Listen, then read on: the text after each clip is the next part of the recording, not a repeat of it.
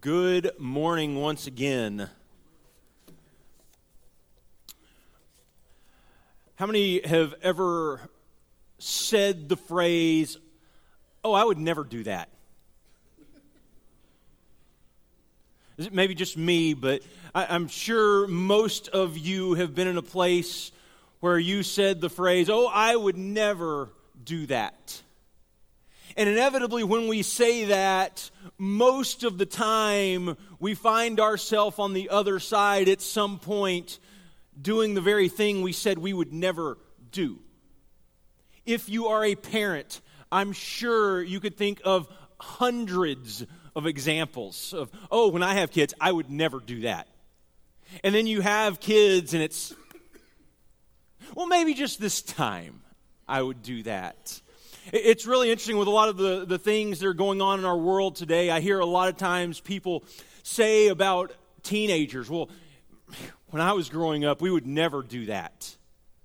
If I were a teenager today, we would never do that." And it's so easy to look and compare the way things were when you were a teenager to the way things are now and think, "Well, I would never do that," when the time and the place, the culture that you grew up in was entirely different. It's interesting. Psychologists today say that the average teenager in America has the anxiety level of a psychiatric patient from the 1950s. And it's easy to say, "Well, the teenagers are our problem," and they grow up in a different world. And it's so easy to stand at a distance and criticize, but we don't understand what their world is like today.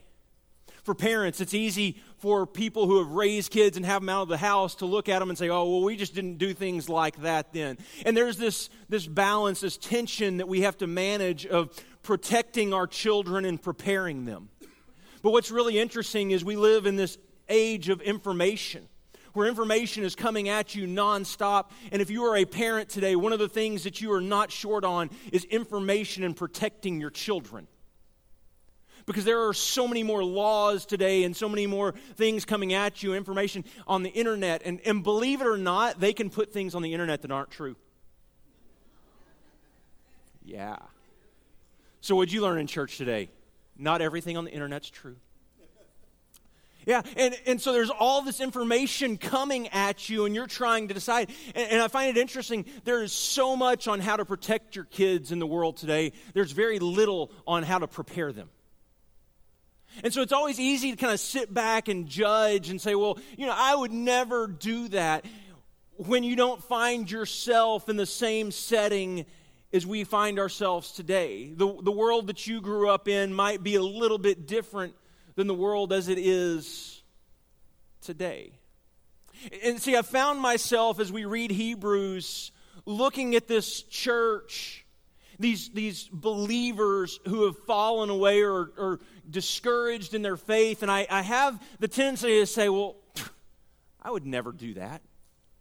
That would never happen to me. I would never get to the point where I started to question Jesus. I would never get to the point where I started to get so discouraged in my faith, I wasn't even sure about meeting together. I would never get to that point." And it's so easy, I think, when we're sitting here on the inside to assume that we would never find ourselves where they were. And it's really interesting as the preacher here in Hebrews is reminding them, this is towards the end. We're going to fast forward just a little bit in this sermon.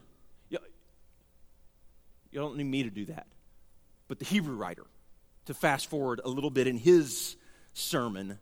In chapter 10, he says this: "Remember those earlier days after you had received the light, when you endured a great conflict full of suffering. Sometimes you were publicly exposed to insult and persecution. At other times, you stood side by side with those who were so treated. You suffered along with those in prison and joyfully accepted confiscation of your property, because you knew that you yourselves had better and lasting possessions. So do not throw away your confidence. It will be richly rewarded. He's talking to a group of people who have suffered for their faith, who have lost possessions because of their faith. Because of the world they live in, they are enduring this difficulty, and they're starting to question and they're starting to doubt Jesus, Messiah, and ask the question, well, okay, what are we supposed to do? And the writer, his whole point in this book is simply to say, listen, God can be trusted. For our family right now, we're really having to believe that. Most of you who are on social media know that we have some friends in Cleveland, Texas, whose child is 9 years old. He's my son, Ryan. He was his best friend in Cleveland. And he's been diagnosed with brain cancer. And they did surgery, and they did the radiation, and they found out that it was back, and that it had spread, and there was nothing else they could do. It's hard. It's hard when you receive news like this to remember that God can be trusted. Today, he goes to St. Jude.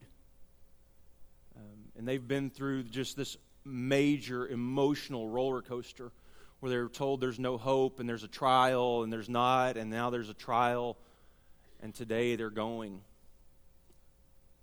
I want to stop just real quickly and pray for Brody and his family if I could, and just ask you to go to God with me and trusting that God is going to heal and God is going to do amazing things through Brody and his life.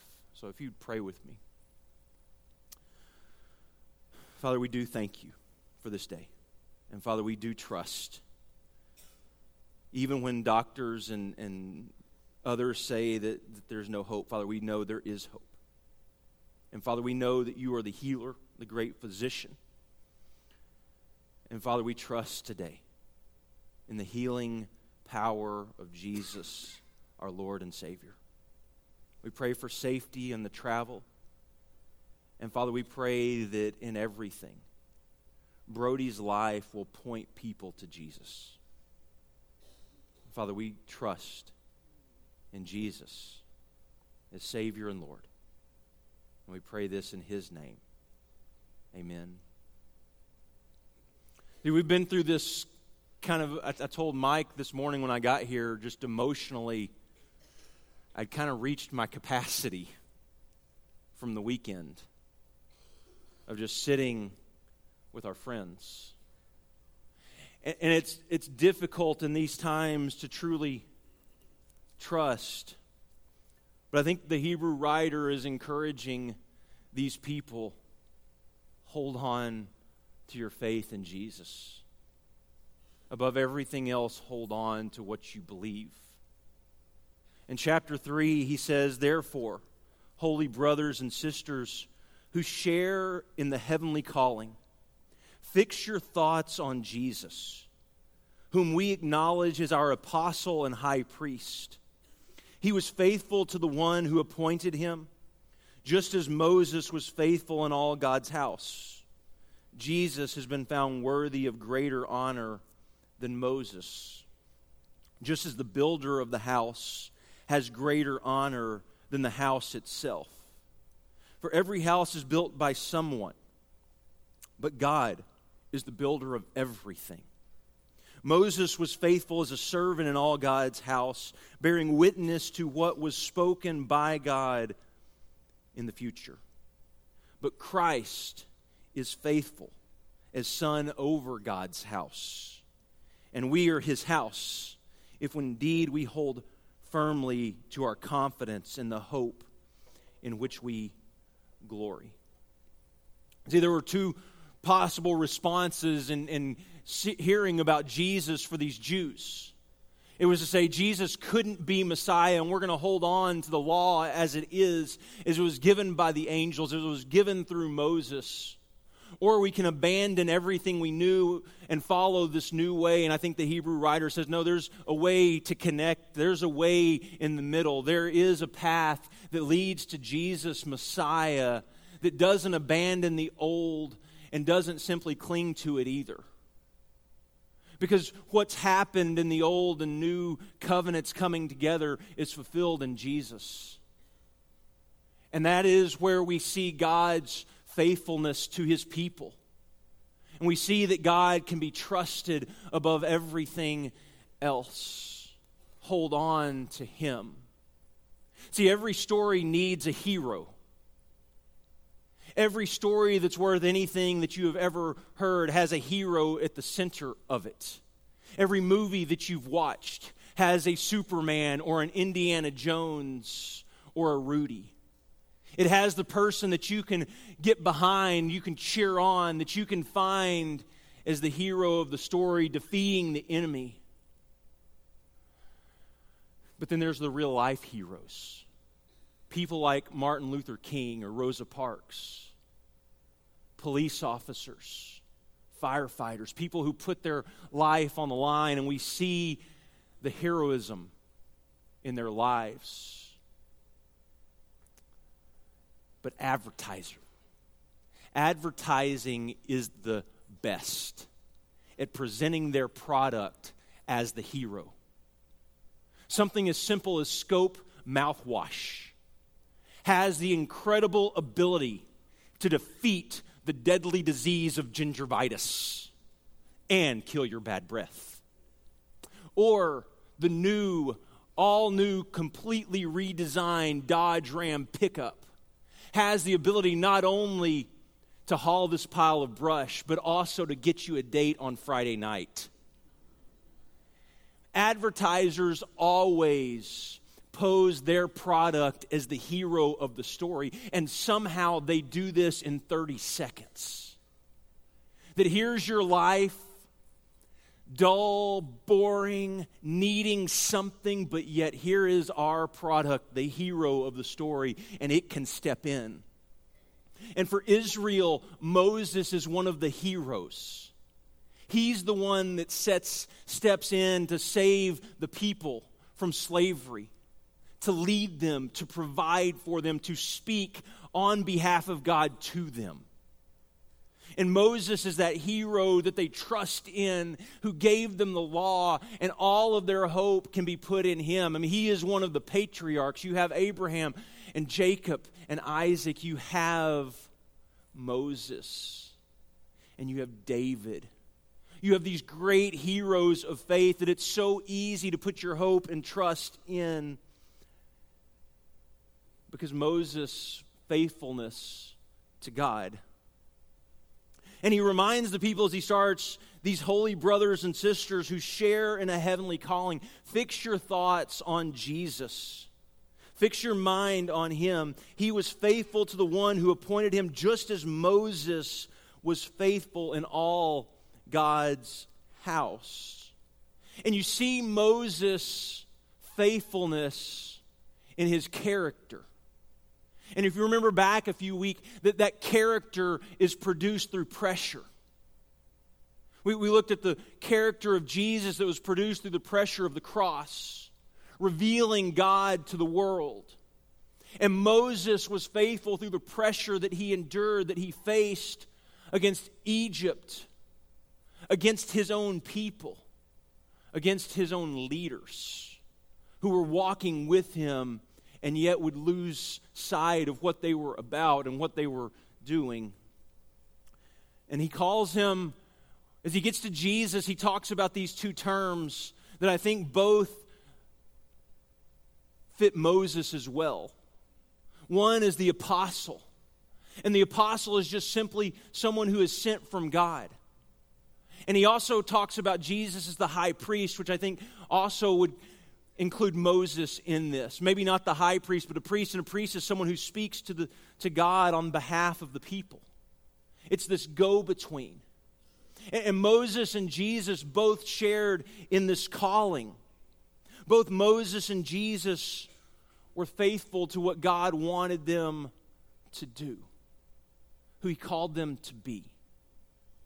Back several years ago, my wife and I were going to a wedding in Cleburne. And we left our house. We were running late. The babysitter had gotten there late. We're kind of running behind. And we get up to this stop where our road tees, and you have to turn left because to the right is a dead end. And so we're running late to this wedding, and we get to this stop, and I just kind of roll through it and turn left and go. But to my surprise, I saw some lights flashing in my rearview mirror. Because where the road dead ends, there was a police officer stationed watching. And he saw me roll through the stop heading to the wedding. And he gets up to the window and he says, "Sir, do you know why I pulled you over?" And I said, "No, I don't." He said, "You rolled through that stop sign back there." And I said, "Oh, sorry." He said, "Why are you in such a hurry?" I said, "Well, I'm heading to a wedding. I'm a minister. I'm heading to a wedding." And he says, "Okay, well, don't run any more stop signs. Just slow down and go ahead." And so as we're driving off, my wife looks at me and goes, "I think he thinks you're doing the wedding."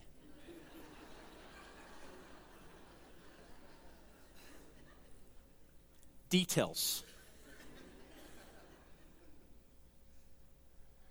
See, that stop sign was supposed to cause something to happen in my life that was different than what I was currently doing. It was supposed to bring me to a complete and full stop where I looked both directions before turning. But I was so used to traveling this path. It's the way I went to work every single day. I drove it so often, I was so used to it that I just kind of rolled through it. And so the writer is saying, hey, you have this confession. And typically what we think of in confession in our world is, hey, I did it. Like the police officer. You rolled through the stop sign. Sorry, yeah, I did. Sorry. But confession in the sense that he uses it here, this confession that Jesus is Lord, that Jesus is Messiah, this confession that God raised Jesus from the dead, that we are part of his family, that God has separated us from our sin if we belong to him. That this confession is supposed to radically alter everything in our life. And a lot of times I wonder if we treat it just simply like the stop sign, where it may slow us down and it may make us think for just a second, but it doesn't radically alter the course and the trajectory that we are moving. That stop sign was supposed to bring me to a complete stop so that I had a chance to look around and see what was going on around me before I turned. And that confession, when you confess that Jesus is Lord of your life, is supposed to radically alter and reshape everything about who you are and what you do. Because that watery grave of baptism is not just simply saying our past is behind us. It's saying there is this new future ahead of us. This new direction that we're heading, and we're submitting to the lordship of Christ, and we're putting our life under his control, and we're following him. And I wonder if that confession has radically altered your life, or has it just changed some things on the surface that people see? Has it just simply changed what you're doing right now at 9 a.m. on Sunday morning? Has it changed anything besides, well, I just don't talk that way? Has it changed anything about your life besides these superfluous acts? Or has it completely reshaped, reformed who you are? Because that confession should change everything. And we have this faithful servant, Moses, who was revered by the people. And maybe the place that we see that the most is in Numbers. And don't turn there, just listen. But in Numbers 12 through 14, Moses comes to this place in his ministry, walking with the people, where Miriam and Aaron start to turn against him. They start to think, well, someone else can do this better. And God has to intervene. And Miriam ends up with leprosy for the next 7 days. Because they are going to try to go in a different direction than the person God has chosen to lead the people of Israel. And then in chapter 14, the people start to turn. They said, if only we had died in Egypt or in the wilderness. Why did God bring us out here? Why did God take us out of this land? Why did God do this to us? Let's pick another leader. Let's pick someone else to take us in a new direction. And God says, I'm so tired of these people. I'm going to get rid of them. I'm going to start over. And Moses, the person they are turning against, begins to beg for their life. He begins to plead with God to forgive them. He begins to plead with God to step in, to intervene, to not act in the way that he wants to. And we see Moses, this faithful servant of God, faithful in everything he does in serving the people, in leading the people that God has called him to. It's his heavenly calling, as he says in verse 1 of chapter 3. It's Moses' heavenly calling to lead these people. And what we find in this is that Moses is faithful. Verse 5, it says, Moses was faithful as a servant in all God's house, bearing witness to what would be spoken by God in the future. And Christ was faithful as son over God's house, and we are his house, if indeed we hold firmly to our confidence in the hope that we glory. What we find is both Moses and Jesus were faithful to their purpose. They were doing exactly what God called them to do. They were the men that God called them to be. And they did not lose sight of that purpose. But their purposes were different. Moses' purpose was to serve the people. Jesus' purpose was to save the people. And Moses is serving the people by leading them. And Jesus is saving the people by redeeming them. They both have this purpose, this direction they're heading, and they are faithful to it. See, here's the problem for many of us, is we confuse our purpose with Jesus' purpose. Because we want to save people. God did not call you to save anyone. He called you to serve them. And that may look different than it did for Moses. But your calling is to serve people. Jesus' calling is to save them. And if you confuse the two, you will be able to do neither. If you work so hard trying to save people, you will not be able to serve them. But if you will trust God enough to serve them faithfully by loving them and giving and forgiving and letting go, if you will serve them, Jesus will be able to save them. The question is, do you trust that God is faithful in his purpose and Jesus is faithful in his purpose, if only you will be faithful in yours? That is the question.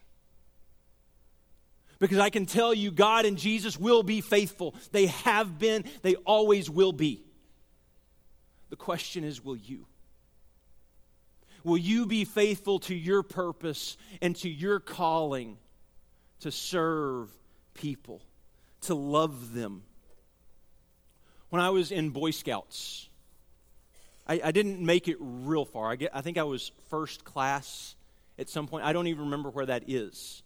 But one of the merit badges I remember earning was called orienteering.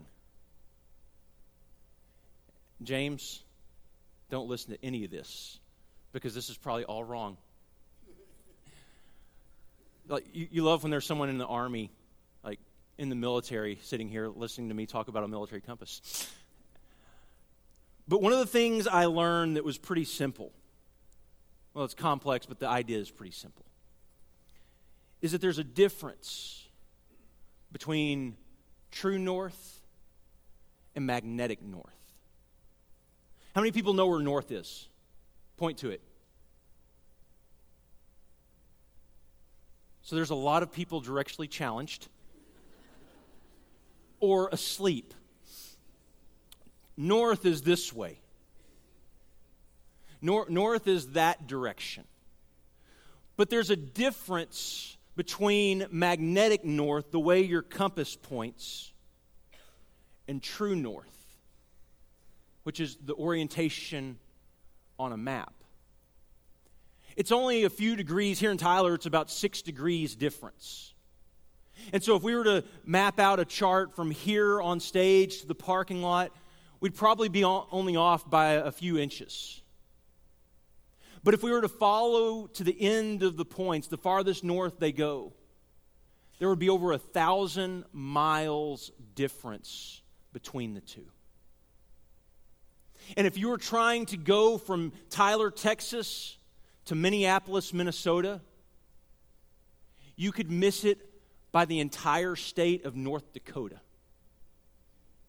if you followed the wrong north.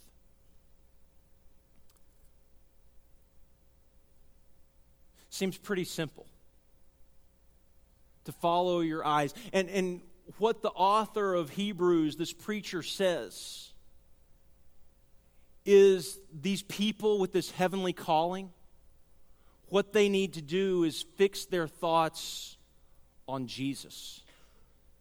Fix their thoughts on Him. Let Him guide them. Let them move them. Let them follow Jesus.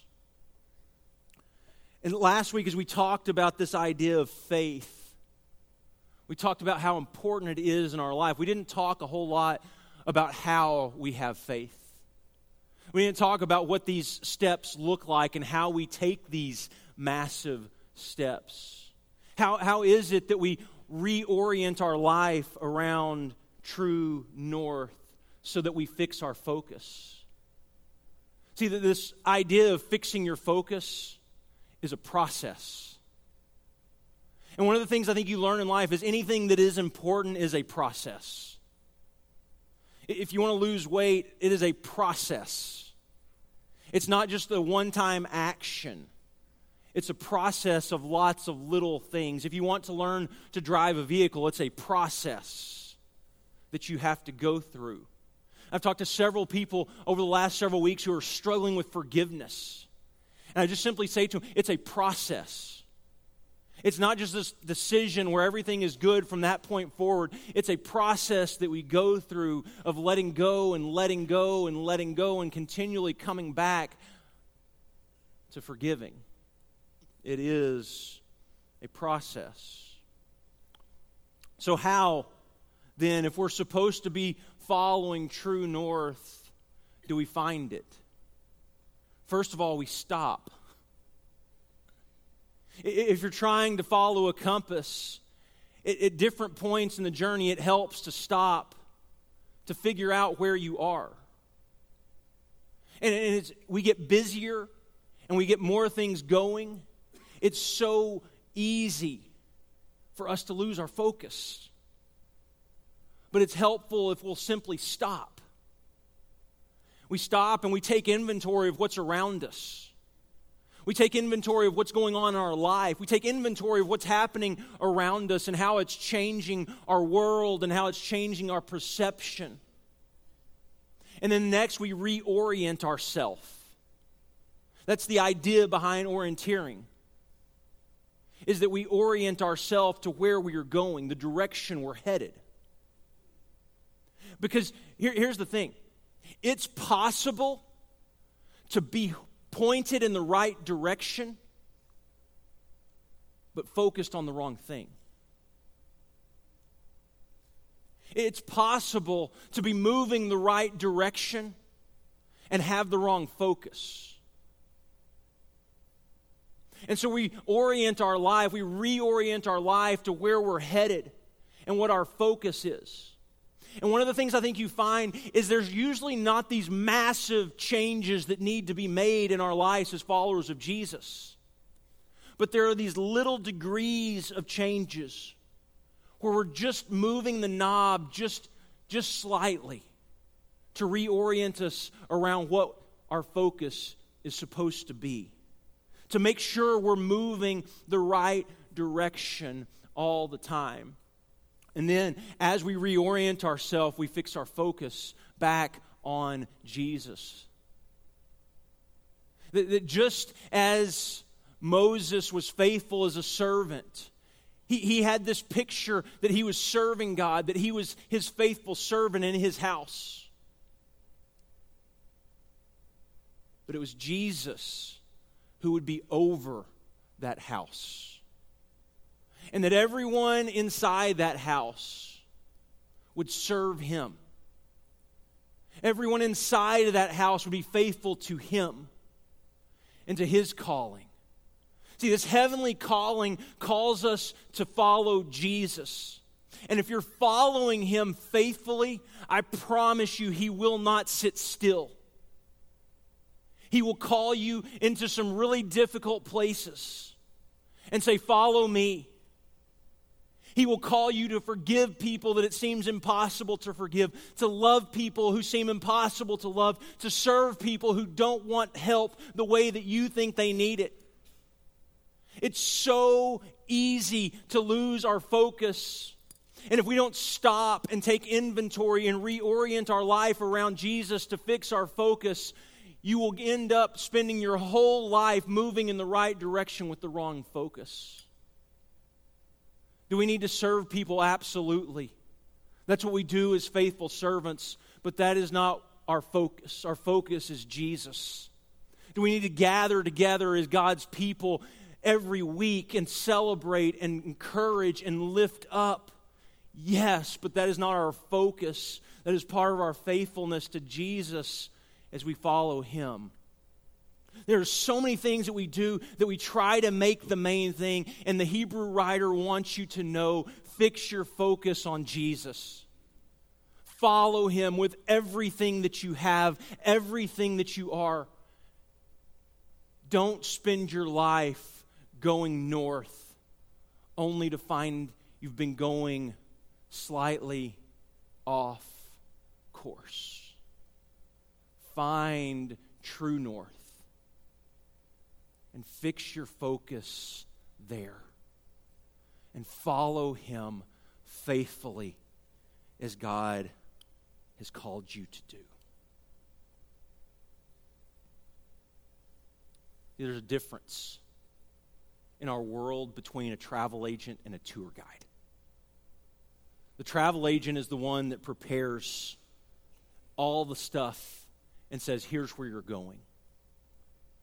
But the tour guide is the one who walks alongside and starts pointing so that people don't miss what's so easy to miss. In our culture, our church needs cheerleaders and not critics. It needs tour guides and not travel agents.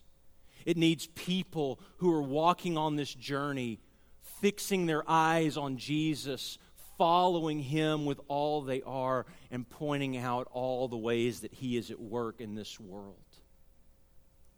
We need tour guides and not travel agents. So, fix your focus. But before we pray real quickly, where's true north?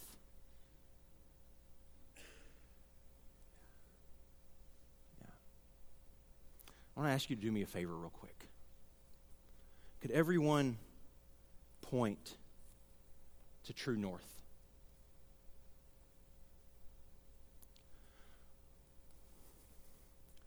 Because I want to send this to our friends in Cleburne, Texas today, to remind them where true north is.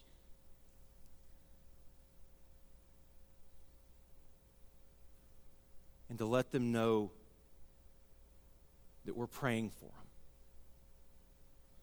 And that we have our eyes fixed on Jesus as we follow him. Father, today, we pray that we will be faithful. Faithful to our calling as we follow Jesus. Father, we want to be servants as Moses was. Servants who are using our gifts, our talents, our abilities that you have given us to serve you faithfully. Not that we want to get rid of what Moses did, but Father, we do want to exalt and lift up Jesus, to make him our Lord, to reorient our life around him. Father, find us faithful in this process as we follow Jesus with all that we have and all that we are. And we pray this in his name. Amen. If we could pray for you in any way today, we're going to have ministry staff, shepherds around the back of this auditorium. Or if you want to fix your focus on Jesus, be buried with him, be raised into new life, to become part of the body, the house of God, we offer you that invitation today. So whatever your need, come while we stand and sing. Precious chord.